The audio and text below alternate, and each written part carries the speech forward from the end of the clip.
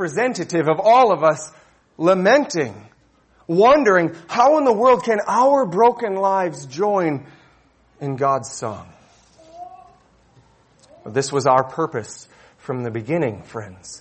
That our lives would fit together and make harmonious sounds, singing with all creation the glory of our wonderful God. And we're going to find out that the only way we can become the singers we were meant to be is by looking to Christ. So let's dive into this spectacular poem.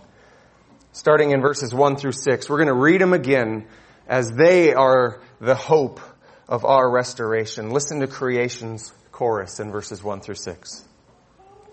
The heavens declare the glory of God, and the sky above proclaims His handiwork. Day to day pours out speech, and night to night reveals knowledge. There is no speech, nor are there words whose voice is not heard.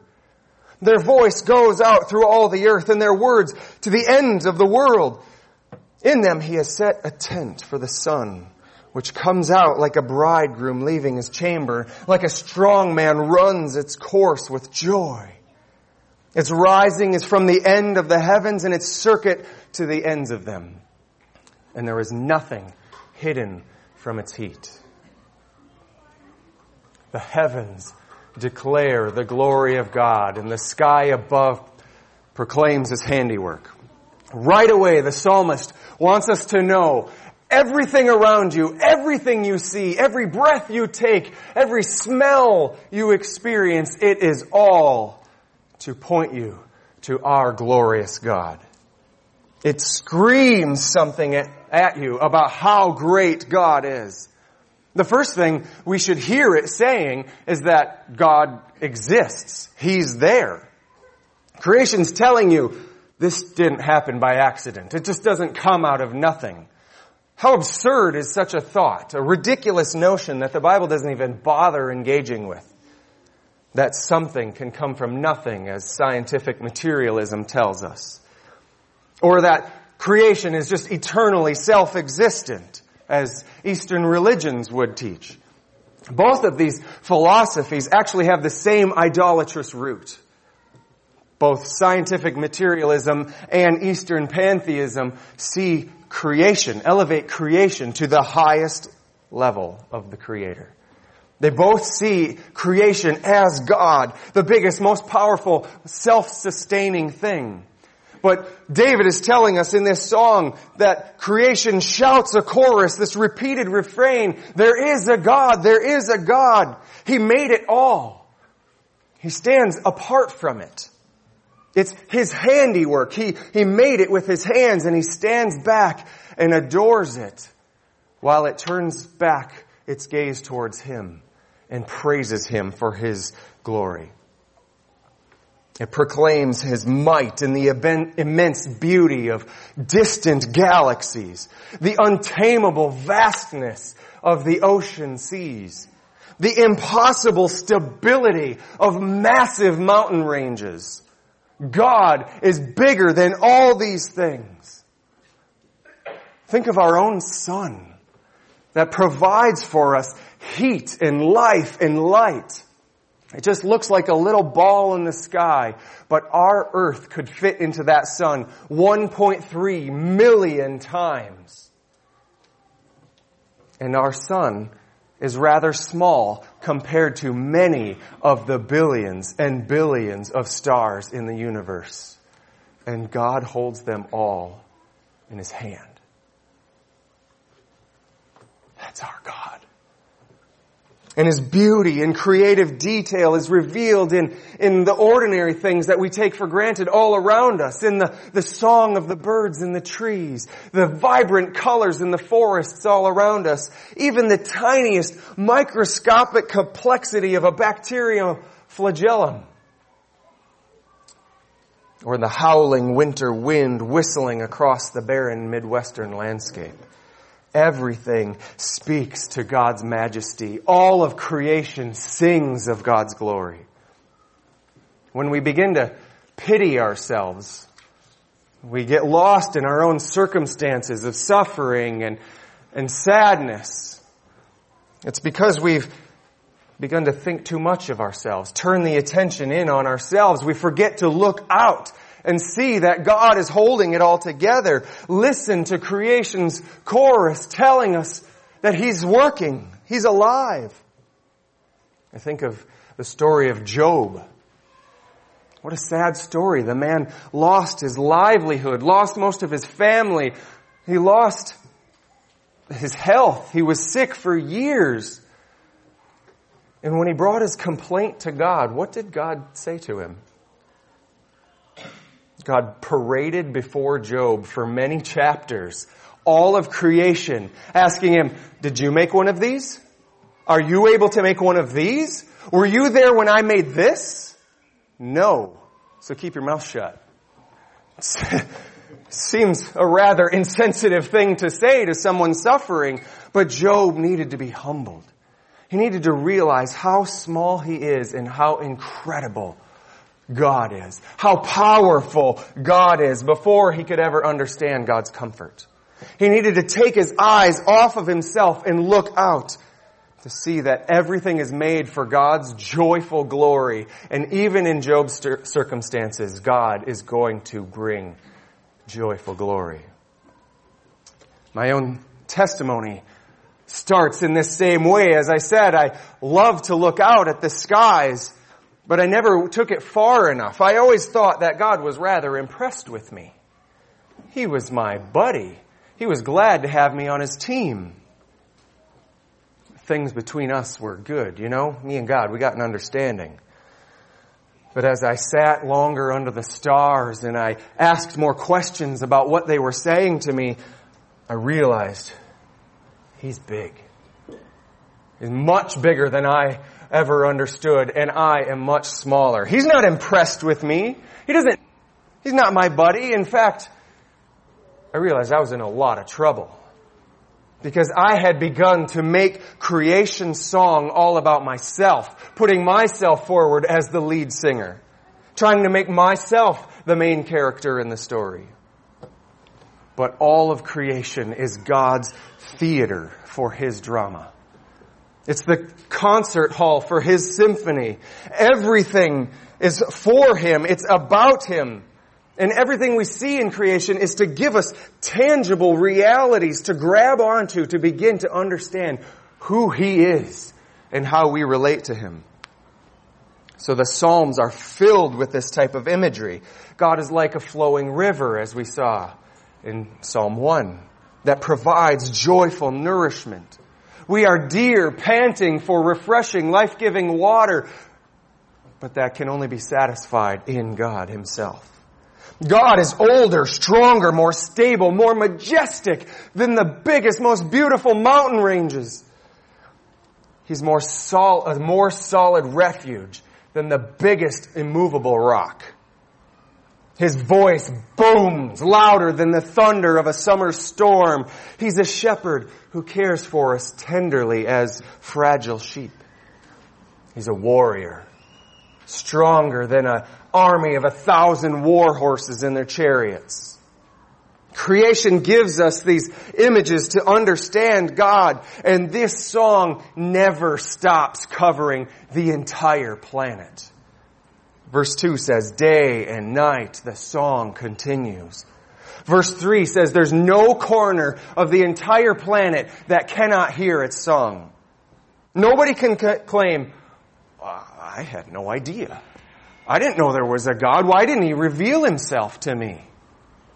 This is Paul's argument in Romans chapter 1, right? Everyone is without excuse. The song is everywhere. It's obvious, but we suppress it. We plug our ears. La, la, la, I can't hear it. Or we're so vain that we probably think the song is about us. All of creation is working to reveal who God is. It's designed as a place for Him to make Himself known. This is what the Psalm says in verses 4 to 6. Creation is like a tent. The word tent here is tabernacle. It's the word that's often used for tabernacle in the Old Testament. It's that tent that Israel made so God could come and dwell with His people. But that tabernacle was supposed to just be a little miniature model of what all the earth was to be. An entire tent for God to come and live with His people, filling the whole earth with His glory. Which is what Isaiah loves to speak about. The whole earth is full of His glory. Isaiah 40 verse 22 says that God stretched out the skies like a tent so He could dwell there with His people. Not because He needs a shelter, but because He wants to live with us and make Himself known among us. The imagery of the sun here in a tent is deliberately personified in order to help us see that creation is simply a picture frame. So He can step into it and say, look at me, guys. I'm the most beautiful thing, the most powerful thing you can know. Creation is a chorus to sing the song of His glory. Like the sun, He comes out of His place to show off, to make Himself known. With joy, He goes throughout the world so everyone can see Him and participate in His joy. Nothing is hidden from His life-giving heat. He can be seen by everyone. David knows, as he writes this, that God is not so transcendent, so high above creation, that He doesn't care about what's going on in his own life, the suffering that he's experiencing. Even though God is above creation, He's separate from creation, that's part of His essential nature. God has nevertheless chosen to come into creation, to make Himself known as a friend. And so verses 7 through 11 move to sing our Maker's melody. God's own words reveal His identity. God sings His own solo to tell us who He is, that we might know Him as more than just a creator. So let's hear about these words that He uses to make Himself known. The law of the Lord is perfect, reviving the soul. The testimony of the Lord is sure, making the wise simple. The precepts of the Lord are right, rejoicing the heart. The commandment of the Lord is pure, enlightening the eyes. The fear of the Lord is clean, enduring forever. The rules of the Lord are true and righteous altogether. More to be desired are they than gold, even much fine gold. Sweeter also than honey and drippings of the honeycomb. Moreover, by them your servant is warned. In keeping them, there is great reward. Even though God makes Himself known in many ways through creation, the trouble is that we're unable to clearly understand the words of the song. Everyone knows that there's a God. That's why there's thousands of religious perspectives, even more than that, around the world. People see creation and say, obviously there's a God, and then we start inventing ways to try to relate to Him. And so we have all kinds of different religions and mixtures of Christianity and other things because, well, we like it our way. We're always twisting it. We mess it up. We instead need Him to come down to us and tell us with His own words, this is what I'm like. This is who I am. This is how you relate to me. So as we move to this next section, we need to see something important here that shifts us from God of creation to covenantal, relational God. In the first verse, David says, the heavens declare the glory of God. The word there is El in Hebrew. It's a word that's just used for God in general, a deity. It can talk about the one true God, but it's also used to speak of false gods or just really powerful heavenly beings. Clearly, there's some powerful spiritual being at work here, but we don't know Him. Then we switch to verse 7 and notice the word change for who God is. David calls Him Lord. It's actually, in Hebrew, supposed to be pronounced Yahweh. That's His name. When Moses at the burning bush asked, "Who are you?" he said, "I am Yahweh." This is my personal name. The transcendent, almighty Creator has come to make Himself known personally, to have a relationship with the creation so we could know Him by His name. He does this by His very own words, as verses 7 and 9 explain. The psalm uses different ideas to speak of God's Word. The word law here isn't particularly narrow on like the Ten Commandments or just the Torah, the first 5 books of the Bible. These 6 parallel statements are to broaden our understanding that God speaking is the way He makes Himself known in this world through the law, the prophets, the writings, and looking forward to the New Testament, the Gospels, and the letters. This Word is how we know Him, and it's a perfect melody. Every lyric is flawless. Every note is pure. Verses 7 and 9 say it's perfect, it's sure, it's right, it's pure, it's clean, it's true. The reason we don't hear and understand the song isn't because there's something wrong with the song, because there's something wrong with us. We are dull of hearing. God's Word does exactly what it was set out to do. What does God's Word accomplish? Again, these verses tell us how these words work. Like Aslan's song in The Magician's Nephew, it creates life. It revives the soul, he says. It gives wisdom. It rejoices the heart. It opens our eyes to see the world the way it was meant to be seen. It's a song that never stops doing its work, and it is perfectly righteous. Meaning it perfectly, clearly, accurately reflects the character and will of God.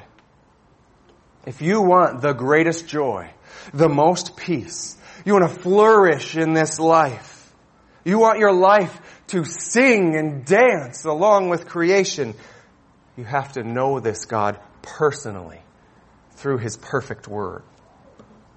When you understand God's Word and the portrait it paints of our wonderful Creator, it leaves you responding in verses 10 to 11. The Word is more precious than gold, even fine gold. He's saying, my assurance of safety, comfort, security cannot possibly come from any riches in this world, only from the Word of God. We tend to think that the answer to our problems is, I just need more money. So, society's problems, we need to take money from these people who have a lot of it and give it to these people who don't have very much at all. Then we would be at peace. Or if only this community had more money, they could afford a better education, and they could start businesses, and they could take better care of their neighbors, then we would be at peace. But David says none of this can happen apart from knowing God through His Word. He's the one who will provide this security. But He doesn't just provide for our basic necessities. David said His Word is sweeter than honey, than the drippings of the honeycomb. His Word supplies for us more than we need for a joyful, abundant, flourishing life.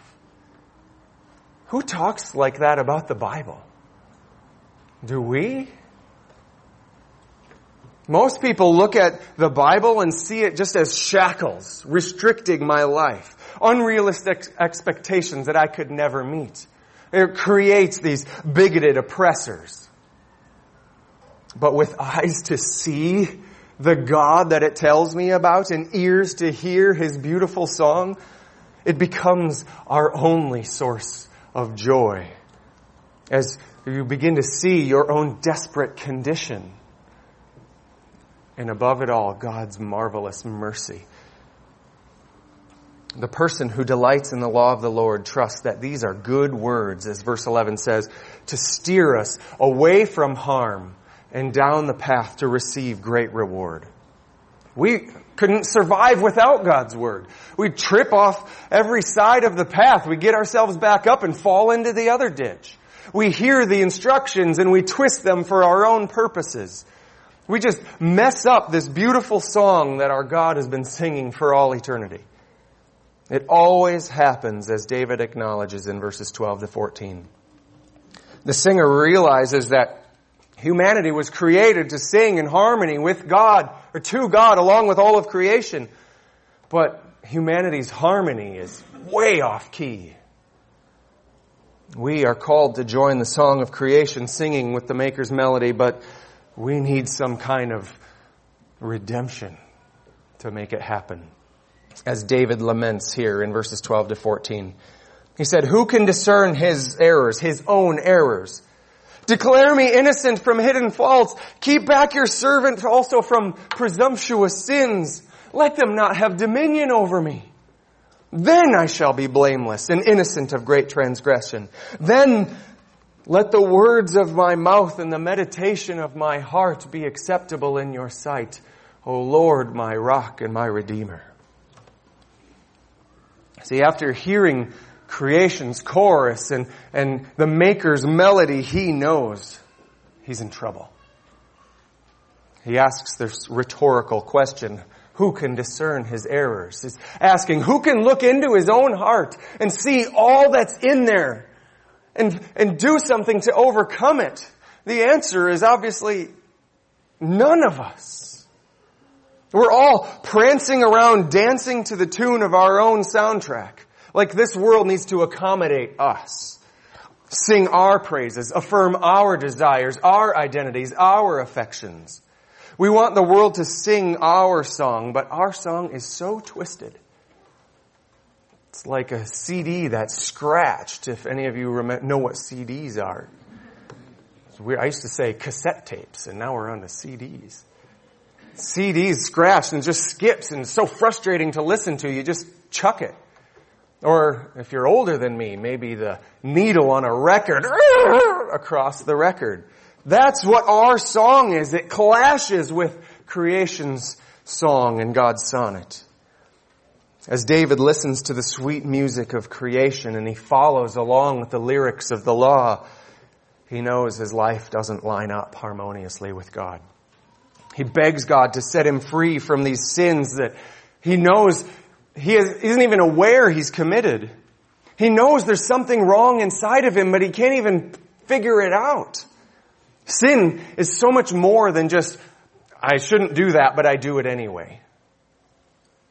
Sin is part of who we are. It's these subtle thoughts, attitudes, behaviors that clash with God every single day. We can't just repent of that one thing and now we're good. We need to repent of everything we are. Our hearts are not in tune with God in ways we're not even aware of. And then there are those presumptuous sins David speaks about. The things we know that are wrong and we do them anyway. And when you decide to do them, even with your conscience saying don't do it, and it just makes it easier to do it next time and the time after that, until your heart is so hard, your conscience is so seared, you can no longer hear God's song calling out to you. And you'll never find His joy. The only rescue from these sins is God's mercy to just come in and grab a hold of us and declare us innocent, to hold us back from hurting ourselves. So David cries out in his final plea, "Let the words of my mouth and the meditation of my heart be acceptable in your sight, O God." It's a cry of desperation. He wants his life to harmonize with God, but he doesn't know how. And so this psalm just kind of leaves us there. What is God going to do to redeem us, to make our song pleasing to Him? The psalm doesn't give us a satisfying answer, just leaves all kinds of little hints that point forward to one who will make it all right, to help us sing with all creation the glory of God. And as redemptive history goes on, as we turn the pages of our Bible, we see that the tuning fork, the pitch pipe for our life is Christ Himself. The one this whole psalm points to, the one David longed to know, is Jesus. He's the Creator who spoke all things into existence by the word of His power. So Paul writes in Colossians chapter 1, "Christ is the image of the invisible God, the firstborn of all creation. For by Him all things were created, in heaven and on earth, visible and invisible, whether thrones, dominions, rulers, authorities. All things were created through Him and for Him. And He is before all things, and in Him all things hold together. That is our God. Jesus is the Creator. He's the Son that came to dwell in the tent of creation to make Himself known to us. He's the bridegroom coming out to meet His bride. He's the strong man running to and fro throughout the earth to conquer all of His enemies. He's the one God puts on display for all of us to sing to. Paul continues in Colossians, He's the head of the body, the church. He's the beginning, the firstborn from the dead, that in everything He might be preeminent. He's the Son that the whole world can see. He's the one who's the perfect representation of God's character described in the law. He alone kept every word of that pure command. He had all wisdom. His life was a pleasing song harmonizing with the Father's melody. Again, Paul says in Colossians, for in Him all the fullness of God was pleased to dwell. Was pleased to dwell. And yet on the cross, He took upon Himself the Father's displeasure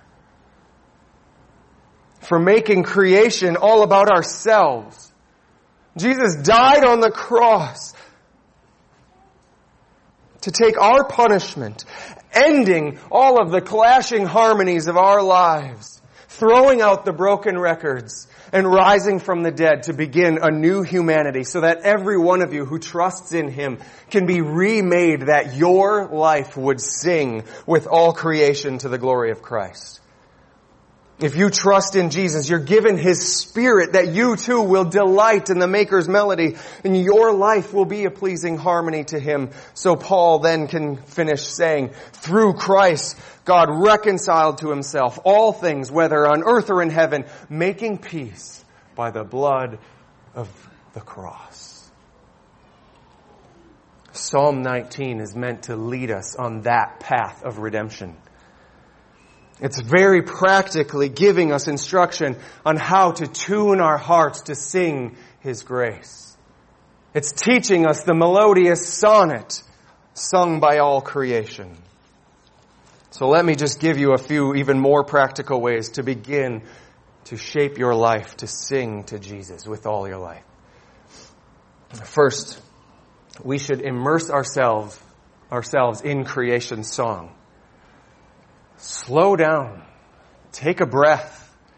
Look around and observe creation. Marvel at its Creator. Confront yourself with the massiveness of God to remind you how small you are. Find a way to get out of the city, away from all the things man makes, and see all the things God has made. Keep your kids up late at night, way past their bedtime, and take them to a park and lay in the grass and just watch the stars twinkle and the satellites fly by. Look for falling stars. Or take a trip to the Grand Canyon and stand on the edge and feel the breeze of coming up from the rim, reminding yourself that your life is just a breath. Plant your feet on the shore of the ocean and see it just disappear into the distance over the horizon, and listen to its repeated refrain as the waves crash on the ocean, singing to you, who has held the oceans in His hands. See the sun in the tent of the sky and realizing this world was made to put Christ on display, to put on display the glory of the Son of God. Let the heat of His glory melt your pride and hearing Him inviting you into a relationship with Him. And then open up the Word. Get to know Him by the Word. Many people know God exists, but we don't know who He is, so we make up our own religions. Or we say, oh, I hear God speaking in my mind, or God spoke to me in the trees today. We can't go down that path. We always need to go to the Word to interpret creation song and to calibrate our consciences to properly listen to Him. You can't know this God personally just by looking at a waterfall. The waterfall might tell you some wonderful things about who God is, but not what His name is. We can only know Him personally by spending time with Him in His Word. And His Word reveals His name to be Jesus. Jesus. Jesus. Let's say His name. When we're saved, we need to talk about Him as Jesus, because we know Him personally. God is more of a title. It's deity. For some reason, when we talk to our friends and family, we go out to work and we speak in these very vague terms about spirituality and God. It's a little safer because, everyone looks at creation and knows there's a God. So we have some camaraderie there. But we need to push further and say, I know Him. I've heard sermons that sound rather orthodox, but sadden me because they can go for 30, 45 minutes without mentioning the name of Jesus. God is a powerful creator that everyone is aware exists, so it's easy to have those conversations, but let's tell the world we know His name. His name is Jesus. Let's tell the world our hope is in Jesus. Let's make our lives a song to Jesus. And so finally, let's not just make our whole lives sing to Jesus, but let's gather to sing. The psalm tells us that our lives should sing in harmony, but it's not just a metaphor. We are actually called to get together and sing with God's people. Psalms is a songbook meant to inspire God's gathered people to lead the world in proclaiming His glory.